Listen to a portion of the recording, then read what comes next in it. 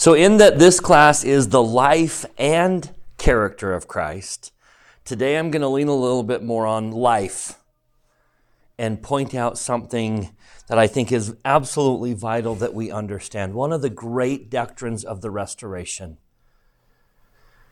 is grace for grace. I've asked thousands of Latter-day Saints, do you expect to be in the celestial kingdom? Do you expect to be in the celestial kingdom? And guess what the most common answers are? How many people do you think confidently say, yes? Not many. You know, it's interesting. When I got home from my mission, I went to a mission prep class after having gotten home from my mission that was being taught by my stake president, who was Alonzo Gaskill, and this was the topic that he spoke on. So I don't remember all of it, but I do like this topic.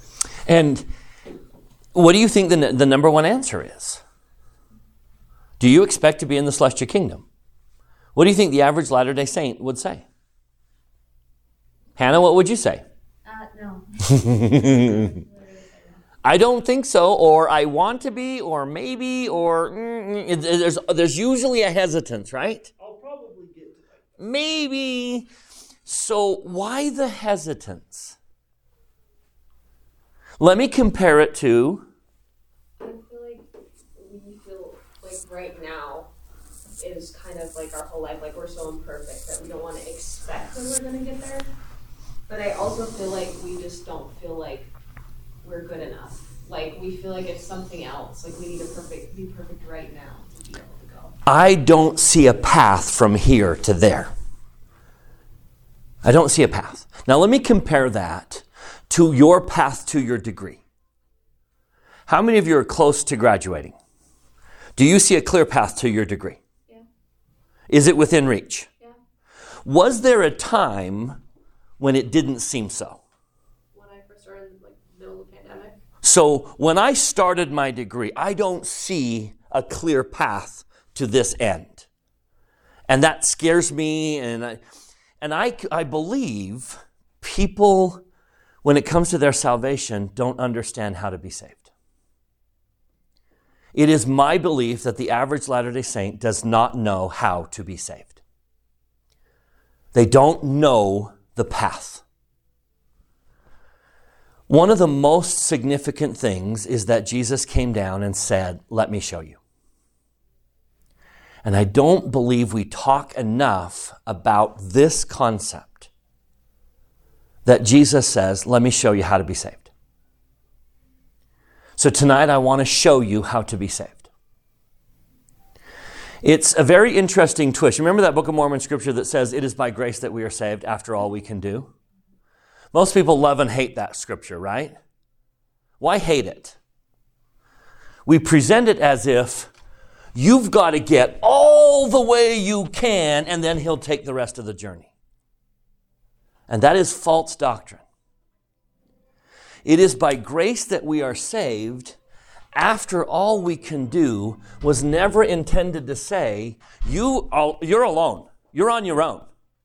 And you've got to get all the way over there, all on your own. And then if you do, he'll take you the rest of the way. So allow me to show you the simplicity of how to be saved. Taught by Jehovah, who came to earth through the veil and forgot that he was Jehovah. Sometimes we don't understand that doctrine, that Jesus started at the first step. Jehovah forgot that he was Jehovah and was born with no more knowledge than you had when you were born. And he showed us how to be saved.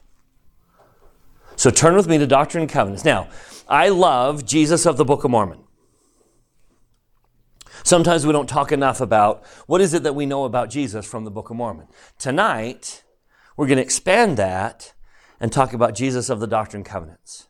The Doctrine and Covenants reveals Christ in a way that no other book does. I want to turn to section 93. Doctrine and Covenants, section 93. One of the greatest evidences that Joseph Smith was a prophet. Because there is no way a 25-year-old could possibly have produced section 93. All right, this is an excerpt from the book of John the Baptist. We do not have in our Bible the book of John the Baptist. No record of the book of John the Baptist exists, but clearly it was written. Now, what kind of insight could the book of John the Baptist have? What kind of insight into Christ's character, his teenage years, his youth? What could the book of John the Baptist teach us? So the Lord reveals a few excerpts from the book of John the Baptist. And I want to start in verse 12. Section 93, verse 12. And when the Lord wants to emphasize, tell me what he does. Scriptures don't come pre-marked with the really important passages marked. How does God emphasize the most important scripture passages? He repeats them. So watch for the repeated message. Section 93, starting in verse 12. Anyone want to read? Please, Hannah. Okay. And I, John, saw that he received it not of the fullness at first, but received it grace for grace. Okay, so let me emphasize. I saw that Jehovah came through the veil and forgot everything. Jehovah, Jesus, the premortal God, came through the veil and forgot everything. He received not the fullness at the first. He started at the same place you start. And Jesus advanced through a process called grace for grace. Now tell me what that sounds like. Tell me what comes to mind when I talk about grace for grace. It sounds like an exchange. Grace for grace. Jesus is going to offer something and receive something, and then offer something and then receive something. Starting at 0, you advance grace for grace. But if you're starting at 0, what grace do you have to offer? Okay, so, and I'm going to clarify what 0 is. Okay. We're going to clarify what 0 is, because 0 isn't 0. Okay. So let's go to 13. Notice the repetition. Anyone else? Hannah, you want to keep reading? 13, Hannah. 13? Yep. And he received not of the fullness at first, but continued from grace to grace until he received a fullness. Okay, Jehovah of the pre-existence, Jehovah of the Old Testament, Jehovah that appeared to Moses, Jehovah that was the God of the Old Testament, forgot everything. He received not of the fullness at first, but continued. Notice this one's different. Verse 12 was grace for grace, and now it's grace to grace. So it sounds like two things are happening, right? It sounds like there's an exchange and a stepping. In other words, you, grace for grace, and from grace to grace. So Jesus started at 0, and we'll clarify that, and moved forward, grace for grace, grace to grace, until he hit the fullness. Now, verse 14. Even though he was a God in premortal life, he was called the Son of God. Why? Hannah, verse 14. One more, if you don't mind. Okay. And thus he was called the Son of God, because he received not of the fullness at first. Meaning he needed help. Jehovah needed help. And so do you. But that's the process. He started at the beginning, advanced grace for grace, grace to grace, until he hit the fullness. Now, why in the world are we being taught this? 19. Ivy, do you mind? 19 and 20. I give unto you these things that you may understand and know how to worship, and know what you worship, that you may come unto the Father in my name, and in due time receive of his fullness. In other words, you're going to follow this same pattern. Jesus came to show you the pattern, and you're going to follow the pattern. Notice, I love the emphasis. I'm going to show you how to worship and who you worship, that you may come into the Father, and in big bold letters, in due time, you can receive of the fullness. Keep going. Ivy? For if you keep my commandments, you shall receive of his fullness and be glorified in me, as I am in the Father. Therefore, I say unto you, you shall receive grace. Okay, same process. Every human being is advancing grace for grace and moving grace to grace. And if you keep doing it, every one of us can hit the fullness. So let's see if we can graph it. I'm a graphing kind of guy, and I want to be able to see this process because it helps me understand how Jesus did it. So allow me to put two principles on the board, two guiding truths. And as I put these on the board, maybe we'll see grace for grace. Principle number 1 is verse 27, section 28. Section 93, verse 28. What is an eternal truth, always true, never deviates from this? What is the truth? He that keepeth his commandments receives truth and life. So if I obey, I receive light. If I obey, I receive light. Now, the other one is back in section 82. You don't need to turn there. You all know it. Unto whom much is given, much is required. So if I have additional light, more light means what? More light comes with what expectation? More light means I am expected to more obedience. So let me explain grace for grace as simply as I can. I receive light. If I obey that light, I get more light. Now that more light helps me see clearly. If that new light pushes me to increase my obedience, I get more light. So I get more light, and now I'm supposed to obey a little bit more. If I do, I get more light. That more light invites me to obey a little bit more. If I do, I get more light. And that more light invites me to obey a little bit more. If I do, I get more light. Do you see what I'm doing? Grace for grace and grace to grace. So let me see if I can graph it. Let me graph life. This axis is going to be light. So this is that point that we've been reading about where I have a fullness of light. God has a fullness of light. Christ got to the point where he had a fullness of light. This axis is obedience. And this would be perfect, godlike, do what Heavenly Father is doing, obedience. And I would guess that these two meet at some point where I have a fullness of light and obey as God obeys. And there is my destination. I'm trying to hit that spot. So let's talk about how it begins. Does anyone come to earth with zero light? There it is. So the beginning isn't zero, is it? No one comes to earth with zero light. We know that. The scriptures testify of that. Call it conscience, call it light of Christ, whatever you want to call it. Everyone starts at light A. But does anyone start at obedience A? Do babies obey? They don't. Babies don't obey. Believe me, I've had 10 of them. Babies don't obey. But babies are born with a light.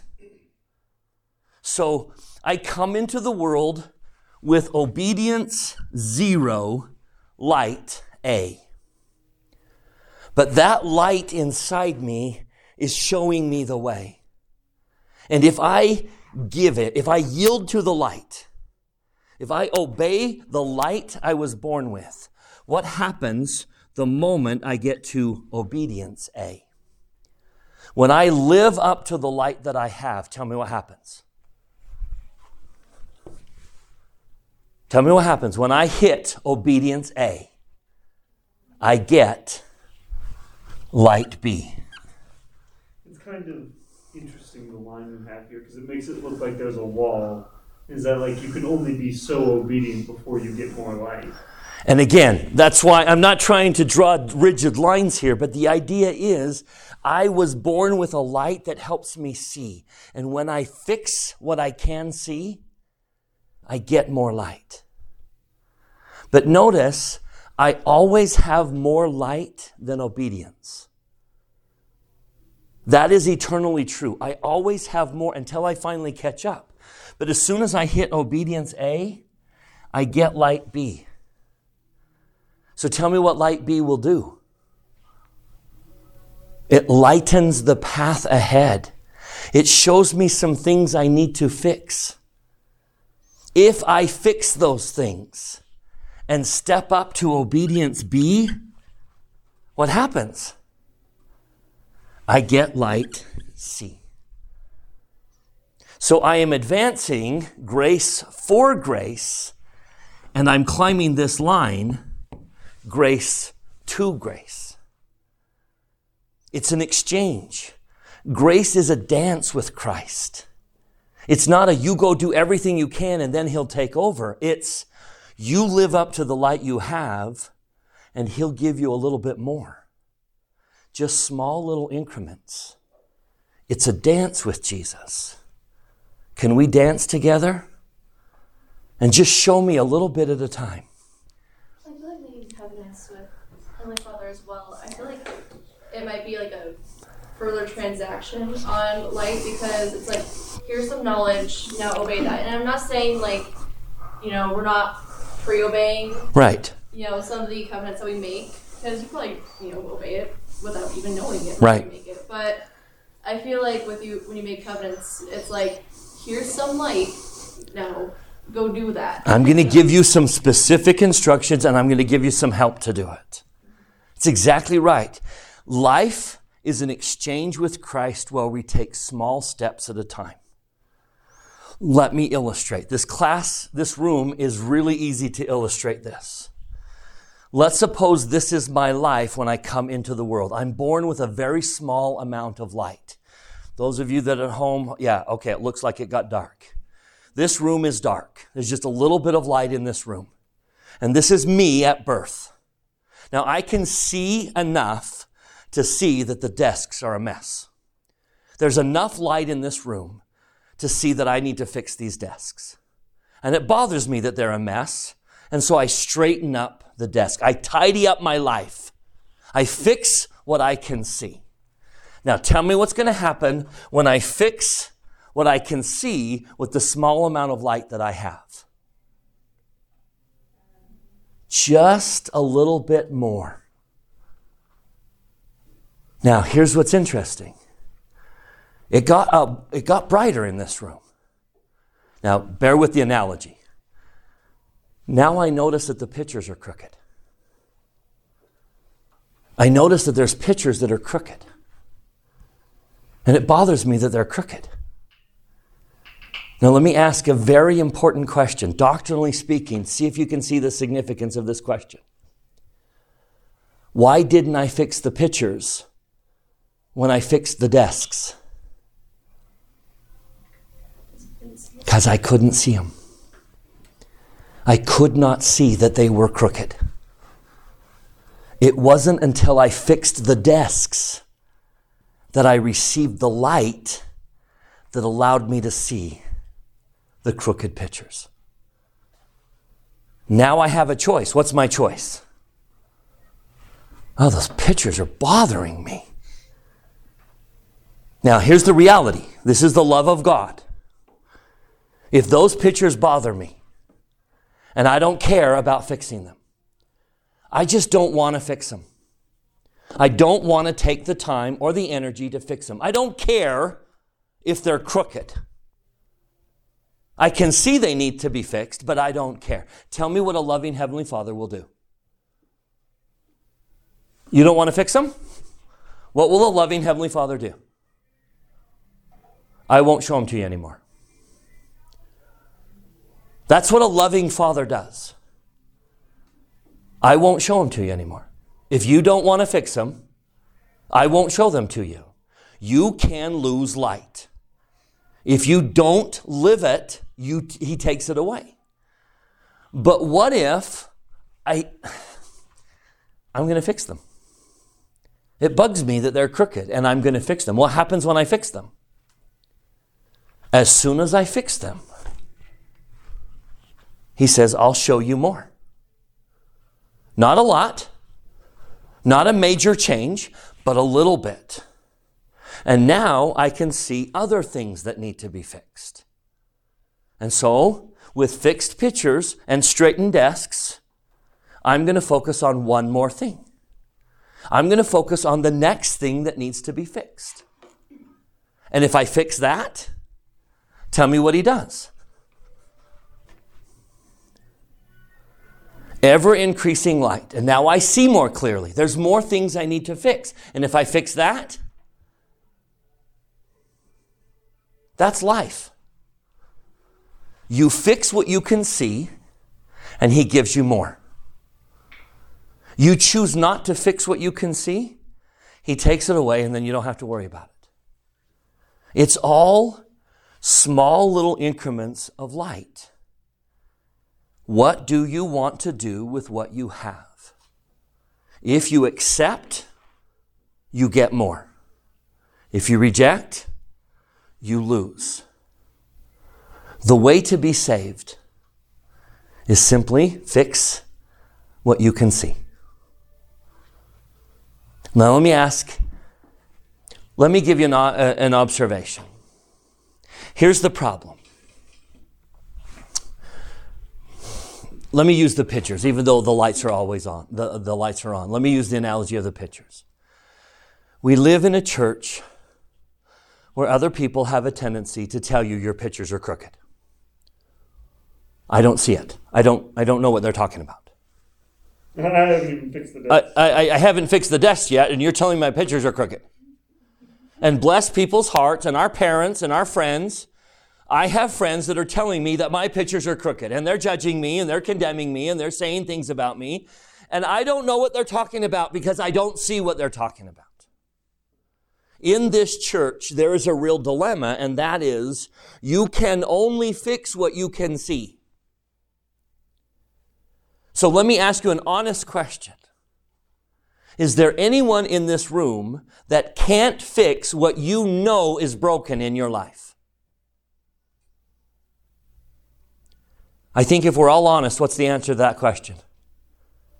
I can fix it. I can fix what I know is broken. If I can't see the pictures are broken, does God expect me to fix them? He doesn't expect you to fix something you can't see is broken. But everything that you can see, I guarantee is within your reach of fixing. All you have to do right now is fix that thing. You don't have to fix things you can't see. Just fix the thing you can. And when you do, He will give you light. And someday you will see the pictures and you will understand, oh my gosh, they've been crooked this whole time and I didn't even know it. But now I know how to fix it. You can't fix a problem you can't see. So the Lord shows them to you in increments. And all you have to do is fix the things you know are broken. Now, there's a couple things about this. Actually, you know what? Let's read some scriptures first. Let's do the scriptures first, and then we'll talk about some observations. Let's do 2 Nephi chapter 28, verse 30. Here is an absolute beautiful description of how to be saved. It is no more complicated than what you're about to read. This is how to be saved. Anyone want to read? 2 Nephi 28:30. For behold, thus saith the Lord God, I will give unto the children of men line upon line, precept upon precept, here a little and there a little. And blessed are those who hearken unto my precepts, and lend an ear unto my counsel, for they shall learn wisdom. For unto him that receiveth I will give more, and from them that shall say, we have enough, from them shall be taken away even that which they have. That's it. That's the process. Now, 99.8% of this planet is not LDS. So what's happening all over this planet? Tell me what is happening in every one of those lives. They have a little bit of light, and if they fix the things that they can see, what's happening? They're getting a little bit more light. Is this processing happening only in the Church of Jesus Christ of Latter-day Saints? No, it's happening everywhere with every human being. Anyone on this planet who is obeying the light that they have is going to get more light. And eventually, what's going to happen? Eventually, they'll get to the end. Anyone on this planet who is refusing to fix the things that they can see with the light they have is losing that light. Now, here's the beautiful thing.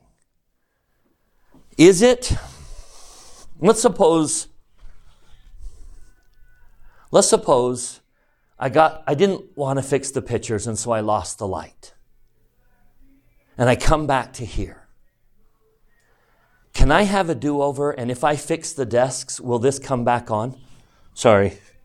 If I fix the desks, will this come back on? And this time, will I have another chance to fix the pictures? And if the second time I fix the pictures, will I get more light?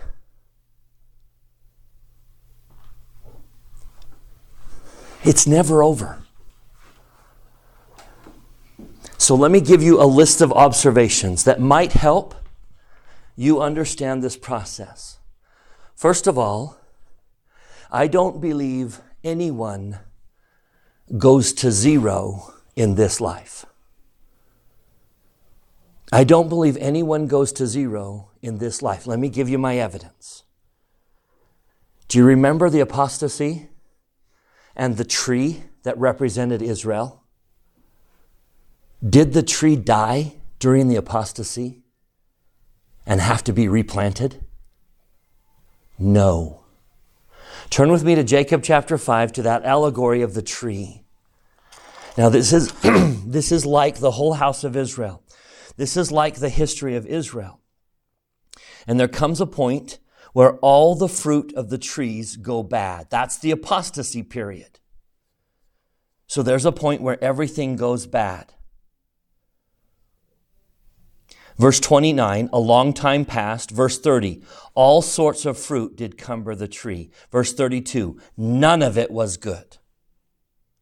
That's the apostasy. And yet during the apostasy, what does the servant say? Verse 34. Now I just would appeal to compare this to a human life. Someone read verse 34. What does the servant say to the Lord about the tree that is the house of Israel during the apostasy? Jill, 34. And the servant said unto his master, Behold, because thou didst graft in the branches of the wild olive tree, they have nourished the roots, that they are alive and they have not perished. Wherefore thou beholdest that they are yet good. If you think about it, what happened during the apostasy that could not and would not have happened if Israel was completely dead? We got a Bible during the apostasy, didn't we? We got a Constitution of the United States and a Declaration of Independence during the apostasy. How in the world could those things have happened if Israel was totally dead? Now compare that to a human life. Is there anyone on this planet that you would say has zero light? I don't believe so. I believe everyone has some light. And no matter how much you've rejected it, no matter how bad you've been, could you from this starting point fix the desks and get more light? Anyone on this planet who wants to live up to the light that they have, which no one loses, I believe, in this life, can start the process at any moment. Every one of us can keep going. Now, how long is it going to take? Let's be honest. Let's go back to section 93. Another observation. How long did it take Jesus? Let me ask this question. How long is the delay between getting more light and increasing his obedience? How long did he delay? From the moment he got more light, how long did it take to increase his obedience? No delay, right? Do you agree? If there's a delay, there's sin. And there's no sin in his life. So how quickly is Jesus moving up this path? As fast as is possible, even with a God. As soon as he gets more light, he immediately increases his obedience. And then he gets more light, and then he increases his obedience. Then he gets more light, and then he increases it. No delay at all. So how long did it take him going that fast? Section 93, 12, does he have a fullness? No. 13, does he have a fullness? No. 14, he doesn't have a fullness. Go to 16. What does John see in 16? I, John, beheld that he received a fullness. Now look at verse 15. What landmark in his life might tell us when Jesus received the fullness of light? Josh? And he was how old? 30. It took Jehovah going lightning speed how many years to get to a fullness? 30. So when he was, during his ministry, was he Jehovah again? Yes. Prior to that, did he remember everything that he knew in premortal life? No. But it took Jesus 30 years. Now, why do you say it like that, Abraham? What's the point? If it took Jehovah going that fast, 30 years, what's the point? You're not going to do it anytime soon. You and I are not going to hit the fullness in this lifetime. It's not going to take me 30 years. It's not going to take me 300 years. It's going to take me a lot longer than that. And that's the good news. So with that good news, let me give you what I think is the greatest promise in the scriptures.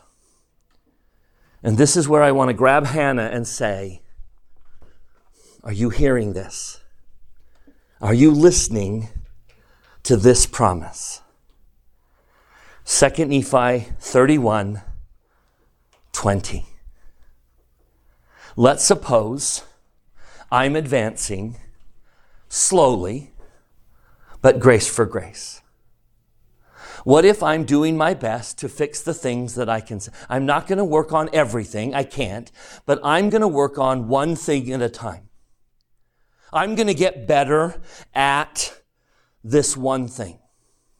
And then when I fix that one, I'll work at another thing. And it might take me a little bit of time, but I am in the process of fixing things and growing grace for grace. Ready? Here's the promise. Now, here's why I think it's significant. Normally, when a prophet gives a promise, it's good enough. Lehi says, obey and you'll prosper in the land. Okay, that's good enough. Occasionally, Jesus puts his name on a promise. Only one time in the scriptures that I can find does the Father come down and put his name on a promise. This is the promise. This is not from Nephi. This is not from Jesus. This is from the Father. Ready? 2 Nephi chapter 31, verse 20. Let's read it slowly. All right, sorry, let me get there. 2 Nephi 31:20. Wherefore you must press forward. Can everyone do that? Can everyone in this room just move forward in a forward direction? Press forward with a steadfastness in Christ, having a brightness of hope and a love of God and of all men. Love of God, love of all men, and hope. We've talked about all those, haven't we? Hope, first commandment, second commandment. Hope, trusting that he will bless me. Hope, first commandment, second commandment. I can do that. Hope, first commandment, second commandment. I can do that. Now, ready for this sentence? Wherefore, if ye shall press forward, feasting upon the word of Christ and endure to the end. Now, that has to be death, because we know it's going to take a lot longer beyond death. So let me say it again. If you are moving forward, grace for grace, when you die, even though you got a long distance ahead of you, what does the rest of this verse say? If you are moving forward, grace for grace, when you die, thus saith the Father, ye shall have eternal life.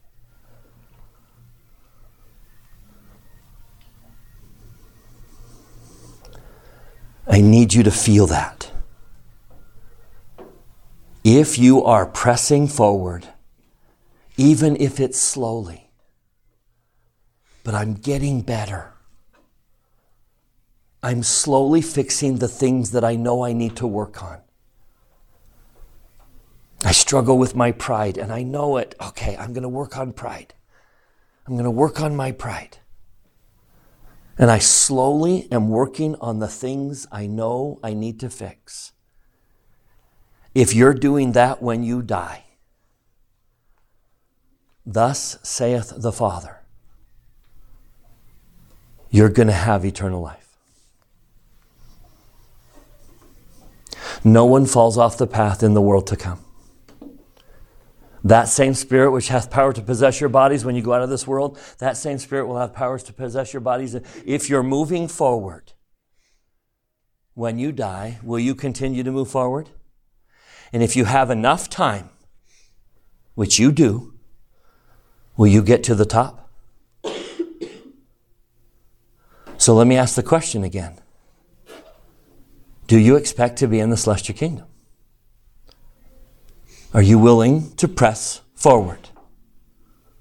However slowly, are you committed to pressing forward and getting a little bit better as often as you can? I'm going to do that for the rest of my life. I may not have gone very far when I die, but I am committed to moving forward. Thus saith the Father, you will have eternal life.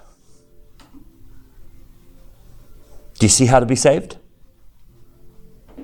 It's not massive leaps. It's one little thing at a time. Every single one of us in this room, every single one of us knows the one thing he would have me fix right now. Every one of us knows there's one thing I should be working on. He reminds me of it daily, doesn't he? He points it out often. And I know exactly how to fix it. Now, fix it. And then fix the next thing. And then fix the next thing. And trust that if I keep doing this, thus saith the Father, you will have eternal life. That's how to be saved. Just move forward a little bit. Now, let me throw one more caution in. If you don't understand this process, it will appear to you that you're getting worse. Right? Do you see why? Why will it appear that I'm getting worse? Every time I try to be good, I see something broken. No money, no problem. Now, what's the reality? You're seeing new problems because you just received more light. Seeing problems in your life is not a sign that you're getting worse. Does the devil see problems in his life? He does not. He has lost all light and does not see any problems at all.